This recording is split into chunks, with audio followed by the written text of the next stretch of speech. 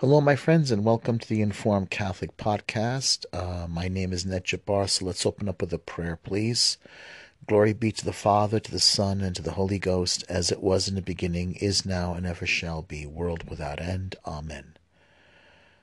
The Apostles' Creed. I believe in God, the Father Almighty, creator of heaven and earth, and in Jesus Christ, his only begotten Son, our Lord, who by the Holy Ghost was conceived, born of the Virgin Mary, raised, suffered under Pontius Pilate, crucified, died, and was buried.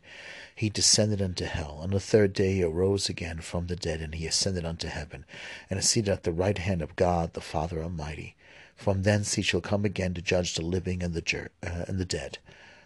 I believe in the Holy Ghost, the Holy Catholic Church, the communion of saints, the forgiveness of sins, the resurrection of body, and life everlasting. Amen. Holy Mary, Mother of God, Queen of the Rosary, pray for us. Saint Joseph, Guardian of the Church, pray for us. Saint Michael the Archangel, defend us in battle. Glory be to the Father, to the Son, and Holy Ghost, as it was in the beginning, is now, and ever shall be, world without end. Amen. The passage I'm going to read is from Revelation chapter 12. I'm going to read all the way through from chapter 12, from verse 1 all the way down to verse 17. And a great sign appeared in heaven, a woman clothed with the sun, with the moon under her feet, and on her head a crown of 12 stars. She was with child, and she cried out in her pangs of birth, in anguish for delivery. And another sign appeared in heaven. Behold, a great red dragon, with 7 heads and 10 horns, and 7 diadems upon his head. His tail swept a third of the stars of heaven, and cast them to the earth. And the dragon stood before the woman who was about to bear a child, that he might devour her child when she brought it forth. She brought forth a male child, one who is to rule all the nations with a rod of iron. But her child was caught up to God and to his throne. And the woman fled in the wilderness, where she has a place prepared by God, in which to be nourished for 1,260 days. Now war arose in heaven, Michael and his angels fighting against the dragon. And the dragon and his angels fought, but they were defeated, and there was no longer any place for them in heaven. And the great dragon was thrown down, that ancient serpent who is called the devil and Satan, the deceiver of the whole world. He was thrown down to the earth, and his angels were thrown down with him. And I heard a loud voice in heaven saying, Now the salvation and power and the kingdom of our God and the authority of his Christ have come, for the accuser of our brethren has been thrown down, who accuses them day and night before our God. And they have conquered him by the blood of the Lamb and by the word of their testimony, for they loved not their lives even unto death. Rejoice then, O heavens, and you that dwell therein. But woe to you, O earth and sea, for the devil has come down to you in his great wrath, because he knows that his time is short. And when the dragon saw that he had been thrown down to the earth, he pursued the woman who had borne the male child. But the woman was given the 2 wings of a great eagle, that she might fly from the serpent into the wilderness, to the place where she is to be nourished for a time and times and a half a time. And the serpent poured water like a river out of his mouth after the woman, to sweep her away with the flood. But the earth came to the woman, to the help of the woman, and the earth opened its mouth and swallowed the river which the dragon had poured from his mouth. Then the dragon was angry with the woman, and went off to make war on the rest of her offspring, on those who keep the commandments of God and bear testimony to Jesus. And he stood on the sand of the sea. The gospel of the Lord. Praise to you, Lord Jesus Christ. Amen.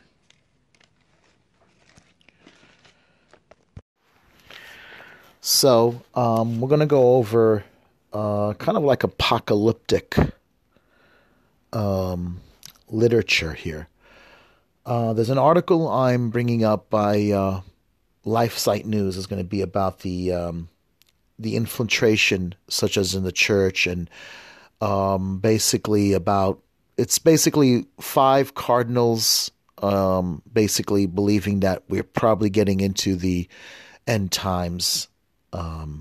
That's kind of very difficult to judge or to make a statement like that. But I'm not a cardinal, so I guess I'll leave it up to them for experts. But then again, we're supposed to always be on watch.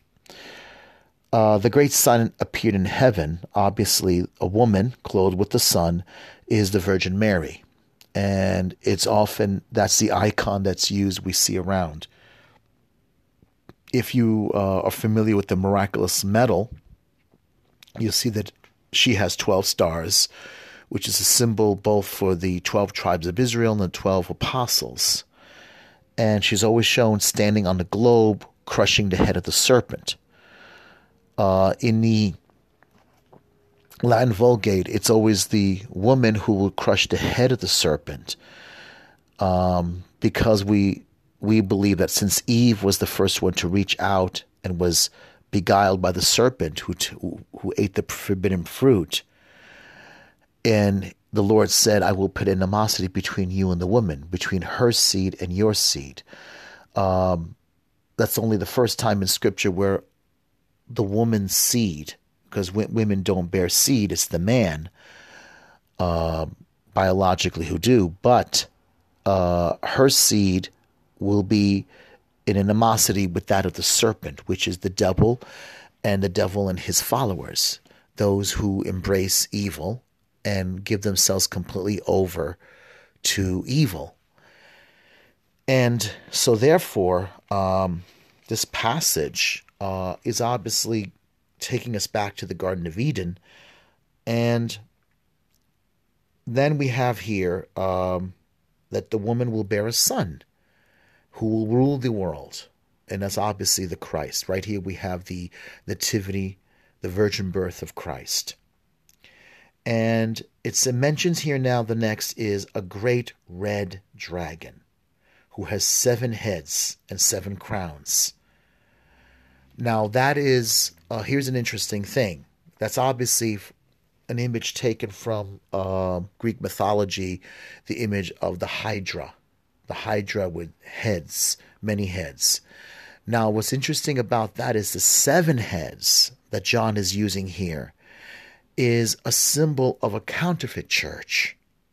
The serpent, the devil, the dragon will set up a counterfeit church. Now, this is what some scholars believe. The fact that he's called the red dragon, the great red dragon with 7 heads.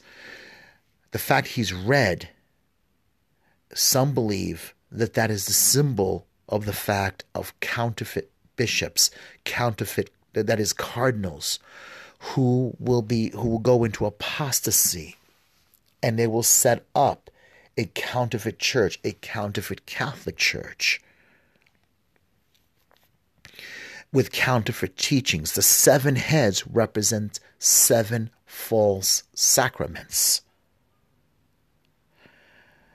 Okay, as the Catholic Church has her sacraments, so will this counterfeit church have false sacraments. Okay, the Catholic Church has 7 sacraments: baptism, Holy Communion, confirmation, marriage, priesthood. All 7 sacraments that we're well aware of, that the church teaches. Holy, the priesthood, last rites, everything. All that is there. Now, so therefore, this particular church will be set up by false teachers. Remember, heresy in the history of the church always begins from on top. Always begins with, like Luther, Or you look at the history of the church with heretical teachings that have heretical teachers that have risen up, Arianism, or any particular teaching that denies any particular nature or of Christ, like he has only one nature or one will, such as he does not have a human and divine nature, nor does he have a human, or a divine will and a human will. If you deny that, that is heretical.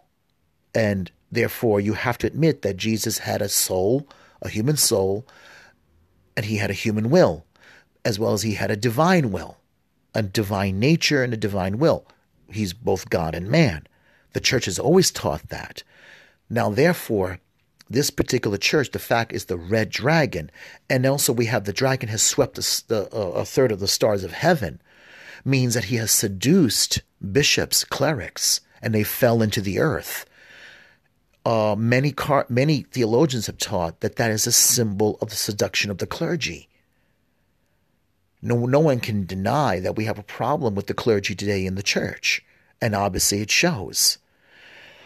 I'm going to read to you something here from Infiltration. This is from chapter 31 from Dr. Taylor Marshall. And he takes this from Blessed Anne Catherine Emmerich. She's a mystic, an Augustinian mystic who was born in the 18th century, died sometime in the 19th century, early part of the 19th century. So I'm going to read to you something that he chose from one of her visions, her prophecies. This is private revelation. It's not equal to the Bible, but it's private revelation. Here, the chapter 31 is called Infiltration and the Election of Pope Francis, but he begins here with her private revelation. I saw also the relationship between two popes. I saw how baleful, the word can also be translated as threatening, the consequences of this false church would be. I saw it increase in size. Heretics of every kind came into the city of Rome. The local clergy grew lukewarm. And I saw a great darkness. Then the vision seemed to extend to every side. Whole Catholic communities were being oppressed, harassed, confined, and deprived of their freedom. I saw many churches closed, great miseries everywhere, wars and bloodshed. A wild and ignorant mob took violent action, but it did not last long. Once more, I saw that the Church of Peter was undermined by a plan involved by a secret sect. Over here he has in quotations Freemasons, while storms were damaging it. But I saw also that help was coming when distress had reached its peak. I saw again the Blessed Virgin ascend on the church and spread her mantle. Blessed Anne Catherine Emmerich, allocations of 13th of May, 1820. I believe she died in 1826. She was a stigmatist. Her visions were liturgical. She would see whatever the readings were going to be. She would receive actual visions where she would witness the events of these liturgical readings from Scripture. And she had a lot of visions that basically, it's debated. Her visions were used. Mel Gibson used them for his Passion of the Christ. But anyway, this is something that's very important. We have to look into here because it's really something in the sense that this image of the seduction of the clergy by the devil, by Satan, by Lucifer himself, to set up a false church. And it goes on here to verse 13. And when the dragon saw that he had been thrown down to the earth, he pursued the woman who had borne the male child. But the woman was given the two wings of the great eagle, that she might fly from the serpent into the wilderness to a place where she is to be nourished for a time and a half. The serpent poured water like a river out of his mouth after the woman to sweep her away with the flood. But the earth came to the help of the woman, and the earth opened its mouth and swallowed the river which the dragon poured forth from his mouth. Then the dragon was angry with the woman and went off to make war on the rest of her offspring, on those who keep the commandments of God and bear the testimony to Jesus. And he stood on the sand of the seashore. Basically, that shows that he will have power and authority, that he will definitely bring a great persecution. And this power and authority would also be in line with the government. That's what many of the great church theologians believe is going to happen. Of course, that's questionable. But we have to understand that Scripture is never, prophecy is never completely clear. It is even the writer himself who saw these events may not be completely clear what they were saying, but it is, again, prophecy. And we have to look at that there is a great problem. And we had this October the Amazonian Synod with these images of people bowing down to images of statues, of figurines, of these native figurines, which these were Catholics. Many of them were Catholics. These are people who seem to be desperate to create a whole new religion. I mean, I don't know what's going on with Pope Francis. He is legally Pope. Let's just understand this. I am not questioning his legitimate right to the papacy. I can question his actions. I can dispute what he's doing. It's wrong. Okay? I don't believe in this whole thing with showing special favoritism to some native behavior. I don't think it's right. But this is completely wrong, and I think it's really questionable behavior. I'm going to pull up the article with Archbishop Vigano. All right, this is from LifeSite News by John Henry Weston.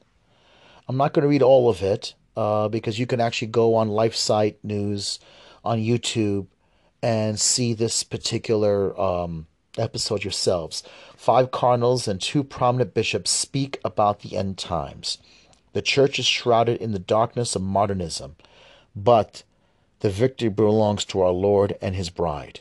We desire to keep vigil with her and with Jesus in this new Gethsemane of the end times. Okay, now he goes on to here. I'm going to read what the testimony of Archbishop Vigano here. Just before the Christmas, Archbishop Vigano released another testimony. Never before have I seen from Archbishop Vigano, this is John Henry Weston talking here, this type of forthrightness. In his testimony, he said the following: the tragic story of this failed pontificate advances with a pressing succession of twists and turns. Not a day passes from the most exalted throne the supreme pontiff proceeds to dismantle the See of Peter, using and abusing its supreme authority not to confess but to deny, not to confirm but to mislead, not to unite but to divide, not to build but to demolish. The material heresies, formal heresies, idolatry, superficiality of every kind. The supreme pontiff, Bergoglio, never ceases stubbornly to humiliate the highest authority of the Church. His action seeks to violate the sacred deposit of faith and to disfigure the Catholic face of the bride of Christ by word and action, through duplicity and lies, through those theoretical gestures of his that flaunt spontaneity, but are most meticulously conceived and planned, through which he exalts himself into continuous narcissistic self-celebration, while the figure of the Roman pontiff is humiliated and the sweet Christ on earth is obscured. Pretty heavy words, extremely very powerful words. For more than 6 years now, we have been poisoned by a false magisterium, he added. But Archbishop Vigano points out that the modernism has been affecting the Church since at least the Second Vatican Council. Over these last decades, the mystical body has been slowly drained of its lifeblood through unstoppable bleeding. The sacred deposit of faith has gradually been squandered, dogmas destroyed, worship and secularized, and gradually profaned morality sabotaged, the priesthood vilified, the Eucharistic sacrifice Protestantized, and transformed into a carnival banquet. Now the Church, I'm using the word carnival banquet here. It's not in the article. I just don't know how to pronounce this particular word. Now the Church is lifeless, covered with metastasis, devastated. I'm sorry about the word here. The people of God are groping illiterate and robbed of their faith in the darkness of chaos and division. In these last decades, the enemies of God have progressively scourged the earth of 2,000 years of tradition with unprecedented acceleration, thanks to the subversive drive of this pontificate, supported by the powerful Jesuit apparatus. A deadly coup de grace, death blow, is being delivered to the Church. With Pope Bergoglio, as with all modernists, it is impossible to see clarity, since the distinctive mark of the modernist heresy is dissimulation. Masters of error and experts in the art of deception, they strive to make what is ambiguous universally accepted, presenting it from its harmless side, which will serve as a passport to introduce the toxic side that was initially kept hidden. Father Matteo Libretto, Society of Jesus, and so the lie absently and obsessively repeated ends up becoming true and accepted by the majority. The result of this abuse is what we now have before our eyes: a Catholic Church that is no longer Catholic, a container emptied of its authentic content and filled with borrowed goods. The advent of the Antichrist is inevitable. It is part of the epilogue of history, of salvation, but we know that it is the prerequisite for the universal triumph of Christ and his glorious bride.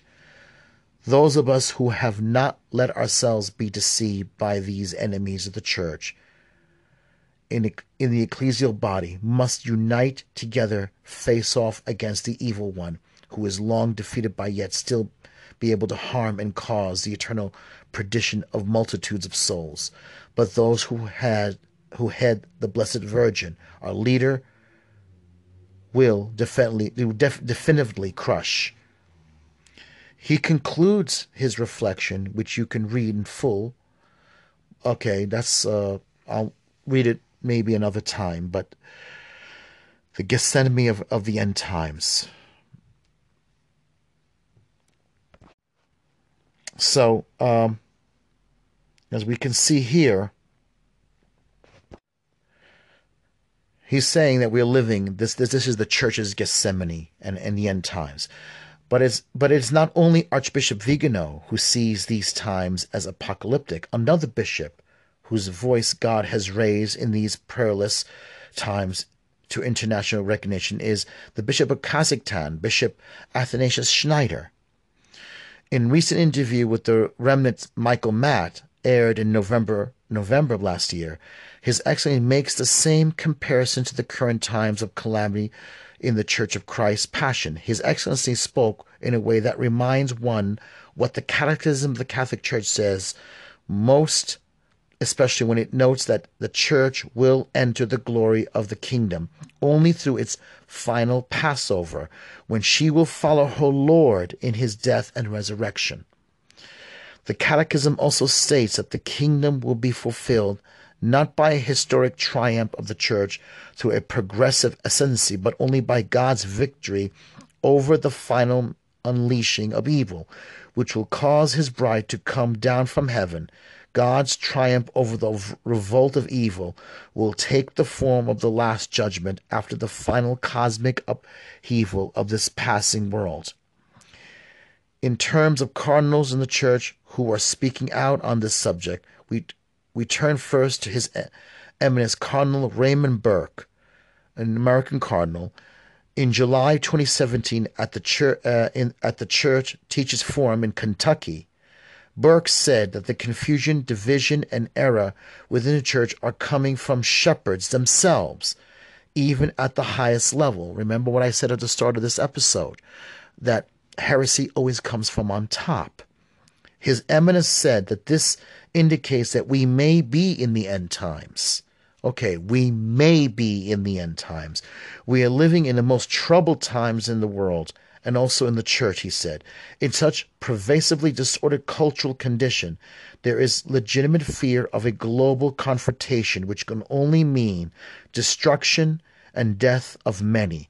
Clearly, the present situation of the world cannot continue without leading its total annihilation. Cardinal Burke repeated these words in December 2017 in an interview with Paolo Gambi, published at the Catholic Herald, the United Kingdom. In the present moment, there is confusion and error. This is Cardinal Burke's words about the most fundamental teaching of the Church, for example, with regard to marriage and the family. His Excellency said, he then described the debate in the Church over communion and divorce and remarriage. There is today a confusion as to whether there are acts which are intrinsically evil, and this, of course, is the foundation of the moral law. When this foundation began to be questioned, when the Church, then the whole order of human life and the order of the Church itself are endangered. So there is a feeling that in today's world that is based on secularism with a complete anthropocentric approach, sorry if I butchered that word, the Church itself seems to be confused. In that sense, one may have the feeling that the Church gives the appearance of being unwillingly to obey the mandates of our Lord. Then perhaps we have arrived at the end times. The feeling we are in the end times was expressed also by the late Cardinal Carlo Caffarra, one of the signatures of the Dubiae. 4 cardinals put out a Dubiae for clarity by Pope Francis because of his Amoris Laetitia, but because Pope Francis has never answered it up to now, this very day, he has never answered it. Now, this is going to Caffarra, what he said, speaking at the Rome Life Forum in May 2017, Cardinal Caffarra recalled the letter of Sister Lucia of Fatima sent to him, speaking about the final battle between our Lord and the kingdom of Satan being over marriage and the family. Sister Lucia was one of the 3 children of Fatima, and he knew her personally, Cardinal Caffarra himself. He said it was his conviction that what Sister Lucy had written to him about is being fulfilled in these last days of ours, which he remarked. Now, she did write him a letter and said that the final battle will be over marriage and over the family.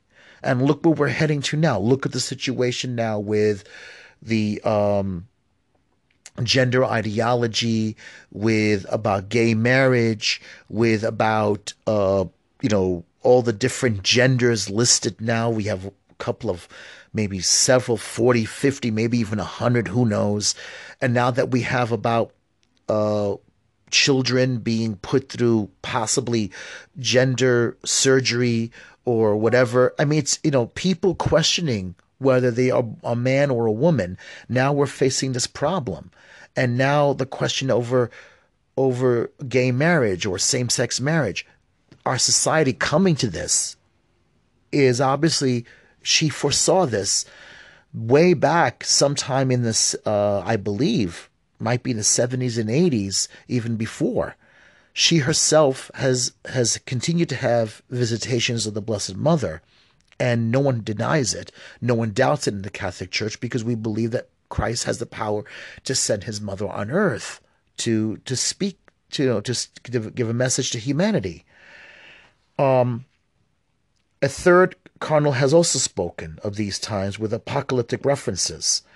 In the lead up to the Amazonian Synod, Cardinal Walter Brandmüller, excuse me, the frightening question arises whether the protagonists of the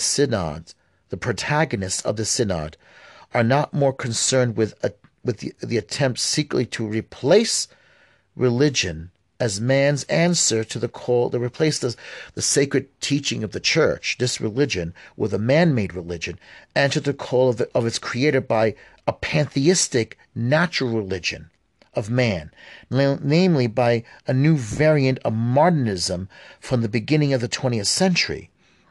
It is difficult not to think of the eschatological texts of the New Testament, he explained. Well, pretty much what I read to you from the book of Revelation. As the Pachamama scandal broke out during the synod, Cardinal Brandmüller made direct references to the apocalyptic warnings of Christ, calling the Pachamama idols in the Vatican the abomination of desolation set up in the holy place. He's quoting here what Jesus said in the Matthew 24. I'll read it to you. Matthew 24, verse 15. So when you see the desolating sacrileges spoken by the prophet Daniel standing in the holy place, let the reader understand. Then let those who are in Judea flee to the mountains. Let him who is on the housetop not go down to take what is in his house. I'll stop there.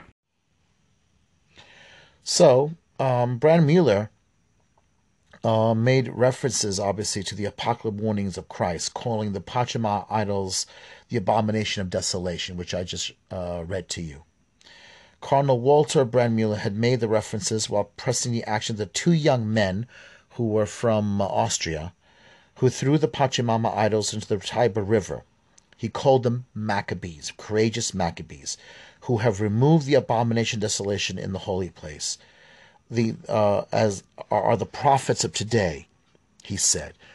Use of apocalyptic language is not only coming from the Dubier cardinals. Cardinal Gerhard Müller, who was unceremoniously removed by Pope Francis, was the head of the powerful Vatican Congregation of the Doctrine of Faith, issued his Manifesto of the Faith in February of last year. In that heroic document, His Excellency said to keep silent about these and other truths of the faith, and to teach people according to about the greatest deception against which the Catechism vigorously warns. It represents the last trial of the Church and leads men to a religious delusion, the price of their apostasy. This is from the Catechism of the Catholic Church, article number 675. It is the fraud of the Antichrist. He will deceive those who are lost by all means of injustice, for they have closed themselves to the love of truth by which they should be saved. He's quoting also 2 Thessalonians chapter 2, verse 10. For our fifth cardinal, we have Cardinal Wilhelm Jacobs Ejek of Netherlands. Writing in the National Catholic Register in May 2018, Cardinal Ejek said, observing that the bishops above all the above all the successor of St. Peter failed to maintain and transmit faithfully and in unity the deposit of faith contained in the sacred tradition and sacred scripture. I cannot help but think of Article 675 of the Catechism of the Catholic Church, The church's ultimate trial before Christ's second coming. The church must pass through the final trial that will shake the faith of many believers.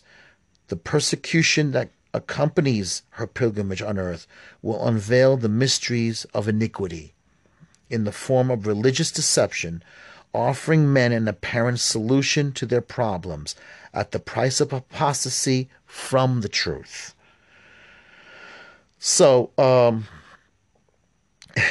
the Cardinal Egex quotes number 675, the Catechism of the Catholic Church, because there are cardinals who plead for the blessing of homosexual relationships. I refer to the paragraph of the Catechism as a warning. It states that shortly before the apocalypse, voices will rise within the church itself and even among the highest authorities of the church who will express divergent opinions in relation to Catholic doctrine. I did this as a warning. Let us be careful not to find ourselves in this situation. So, it's a long article, and I'm going to continue with Vigano here. Now it is our turn, without equivocation, without letting ourselves be driven out of this church, whose legitimate children we are, and which we have the sacred right to feel at home, without the hateful horde of Christ's enemies making us feel marginalized, schismatic, and excommunicated. Now it is our turn. The triumph of the Immaculate Heart of Mary, co-redemptrix and matriarchs of all graces, passes through her little ones, who are certainly frail sinners, but are absolutely opposed to the members enlisted in the enemy's army. Little ones consecrated without any limit whatsoever to the Immaculate, in order to be her heel. We must become Mary's heel, he's saying, the most humiliated and despised part, the most hated by hell, by which together with her will crush the head of the infernal monster. The church is shrouded in the darkness of modernism, but the victory belongs to our Lord and his bride. We desire to continue to profess the roaring evil that besieges her. We desire to keep vigil with her and with Jesus in this new Gethsemane of the end times, to pray, to do penance in reparation for the many offenses caused to them. All right, so I'm going to end it here, and we're going to continue next time. This is really something we have to think about, because we're going to head soon to Lent. And I think a lot of us, out of love for our friends, our relatives who suffer from same-sex attraction, who suffer from homosexuality, who suffer from gender identity problems, we're not supposed to hate them. We shouldn't hate them. We have to love them, and we have to pray for them, and we have to fast, and we have to pray the rosary for them. Pray the rosary for their salvation. Pray the rosary that they can be delivered. We have to do it, and we can't. I don't think arguing with them. I don't think doing that is a helpful thing, because this is something that has to be delivered supernaturally. It has to be by the grace and power of our Lord Jesus Christ. Arguing about for them to try to change is not going to help. I think we have to pray for them. So I'm going to end it here. In the name of the Father, Son, and Holy Ghost. Hail Mary, full of grace, the Lord is with thee. Blessed art thou among women, and blessed is the fruit of thy womb, Jesus. Holy Mary, Mother of God, pray for us sinners, now at the hour of our death. Amen.